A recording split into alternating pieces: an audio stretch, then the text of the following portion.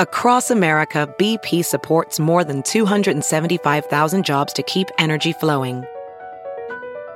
Jobs like building grid-scale solar energy in Ohio and producing gas with fewer operational emissions in Texas. It's and, not or. See what doing both means for energy nationwide at bp.com/investing in America. Ant's Road to Redemption: How the Fintech Giant Can Save Itself. Written by Nan Li and John Darwin Van Fleet. Published in SupChina. Read for you by Kaiser Guo. Beginning with Jack Ma's now infamous speech at the Bund Financial Summit on October 24th, Ant Financial, now known as Ant Group, Alibaba's prized fintech arm, has gone through a chaotic 6 months. On November 3rd, Ant's projected $35 billion IPO was suspended. Then, Ma and other Ant executives were invited for tea by top regulators of the financial system, once in December and again on April 12th. Around the time of the December session, China's market regulators began investigating Ant's parent company, Alibaba, for pressuring merchants not to sell to other platforms, which culminated in a $2.8 billion fine on April 10th. Some observers speculated that Ma was punished directly for his remarks. Some of his supporters have even suggested that the regulators' actions will produce a slowdown in China's internet economy. But in fact, the fine on Alibaba and the regulators' December and April directives have good reasons behind them: to remove the moral hazard, conflict of interests, and predatory lending in the business model of Ant. Consider the regulatory guidance released in December and April. Clear, rational, and forward-looking, they demonstrate the regulators' intentions to balance the aims of economic growth with the mitigation of financial risk. In sum, China's big tech crackdown is a milestone in the development of a healthy platform economy and financial system. Together, the new guidelines and crackdown pave a way forward for all of China's e-commerce and internet-based platforms that provide financial services. What is Ant? Ant is a financial institution providing broad-spectrum financial services disguised as a tech company. During the first half of 2020, technology innovation contributed less than 10% of total revenue, while financial services, digital payment, consumer loans, small and micro enterprise loans, wealth management, and insurance comprised more than 90%, 40% of which was from the loan business, according to its IPO prospectus.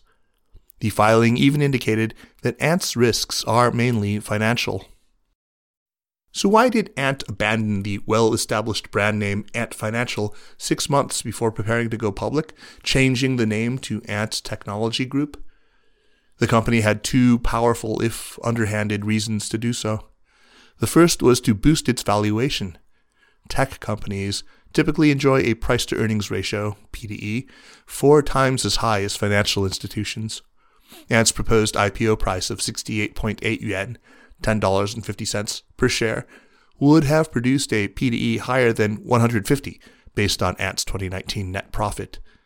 And it intended to amplify the deception by listing not on the main board of Shanghai Stock Exchange, but on the STAR market, China's NASDAQ, designed to ease listings for new technology sector enterprises. The second and more important reason was that successfully distancing itself from the word finance would perhaps shield it from essential financial sector regulation. The company was able to escape, for a time. What's wrong with Ant's business model? Ant claims to provide inclusive, green, and sustainable loan services to small and micro enterprises, SMEs. However, again, according to its prospectus, only 20% of the loans actually go to SMEs, while the remaining 80% go to individual consumers. With Ant as pioneer, most of the e-commerce, social media, ride-hailing, and other platform apps in China now offer similar loan programs. Inside the Alipay app, Alibaba's flagship digital payment system, Huabei, masked as just another payment option, often uses red envelopes and discounts to induce consumers to spend using their Huabei credit line, while high interest rates and fees are disguised by deceptive words such as daily interest rate as low as 0.1%. Huabei's actual interest rate is close to or even higher than credit card rates, but the similarity ends there. Even the name Huabei, which means just spend in Chinese, has a predatory ring to it. Another problem with Ant's model is its basis for determining credit scores. Rather than evaluate trustworthiness based on critical factors like the consumer's debt ratio or income, Ant relies on something counterintuitive, a consumer's expenditure history. This means that buying more results in a higher score, a logic particularly noxious for fresh college grads who may not have built up the requisite financial know-how.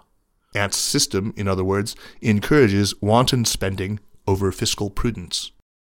This is typical predatory lending behavior. As we saw in the years leading up to the 2008 global financial crisis, the risky subprime loans that had all but drowned the financial system started with lax lending standards from bankers looking to turn a fortune. They spread widely in the United States and elsewhere through what's known as the Originate to Distribute, OTD, model. The OTD model allowed lending institutions to evade risk by passing the hot potatoes to other investors who were not involved in the original transaction. Without lenders needing to incur the risk of their lending decision, mortgage-backed securities created a moral hazard that ultimately cost the world trillions of dollars. Such risk evasion is also inherent in Ant's lending practices. It's not a surprise that the credit risk of their loans is high, but Ant figured out a way to make that someone else's problem. Ant constructed a joint lending scheme partnering with small banks in which Ant provided only 1% to 10% of the loan capital while requiring 50% or more of the interest income. And they further passed the risk to other financial institutions through asset-backed securities, ABS. This innovation was nothing more than a new bottle for old wine. Ant's partners in the joint lending scheme have been small city or rural commercial banks in particular, which have been increasingly desperate for business as the evolution of the digital economy has not so gradually reduced their business volumes. But for these banks, the joint lending business with Ant is akin to a lost-at-sea sailor drinking seawater to slake a thirst. Feels better for the moment, but hastens the sailor's demise. If Ant had continued to evade its rightful categorization as a financial services company, it would have continued to evade the capital requirement of 10% on lending. That would have allowed it to develop enormous leverage, more than 200x. Incentives to exercise any financial prudence in lending would evaporate. A vicious cycle of risk amplification would be inevitable. 3 imperatives to stop the vicious cycle. Following the December tea session, regulators conveyed 3 principles in the 5 directives to Ant. First, disconnect payment service from Huabei. Borrowers must apply for loans, providing information such as income data necessary for credit risk assessment. Second, all financial services, especially lending, must be subject to financial sector regulation, with capital requirements as a binding constraint to manage leverage, hence reducing the moral hazard associated with the OTD model. Third, Ant should restructure as a financial holding company with Chinese walls to separate payment services, commercial banking, insurance, and investment services, leaving no room for conflicts of interest.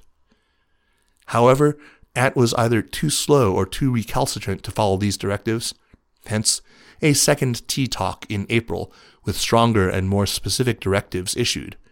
On April 29th, representatives of 13 platforms including Tencent, Baidu, Meituan, JD.com, and Didi that embed financial services, consumer loans in particular, in their platform-type businesses were also invited to hear exactly the same directives. These 13 are just the largest of several dozens of similar platforms. What's next? Information technology has promoted the rapid development of business-to-consumer transactions and the entire economy. E-commerce platforms such as Alibaba, Taobao, JD.com, and WeChat stores have reduced transaction costs between buyers and sellers, serving virtually unlimited buyers and sellers with tiny marginal costs. The incremental benefit to consumers and enterprises, especially small and micro enterprises in both urban and rural areas, have been enormous. One reason China in particular has done relatively better during the COVID-19 pandemic is the country's vast network of e-commerce, mobile payment, and delivery platforms that touch every corner of society. These ensured the continued flow of daily necessities and medical supplies during the quarantine period. The benefits to society have been profound, and pioneers like Alibaba deserve great praise for leading the charge. But there is no free lunch. The network effect that allows Alibaba and other platforms to grow rapidly, and the subsequent benefits to the whole of society, also easily leads to a natural monopoly. In a financial system with inappropriate regulations, or when regulators have been captured by irrationally exuberant financial sector enterprises, see 2008, this monopoly may amplify the problems of predatory lending, moral hazard, and conflicts of interest. China's regulators seem to be avoiding this regulatory capture, learning from the mistakes of the past and staying mindful of the negative externalities of fintech and platforms.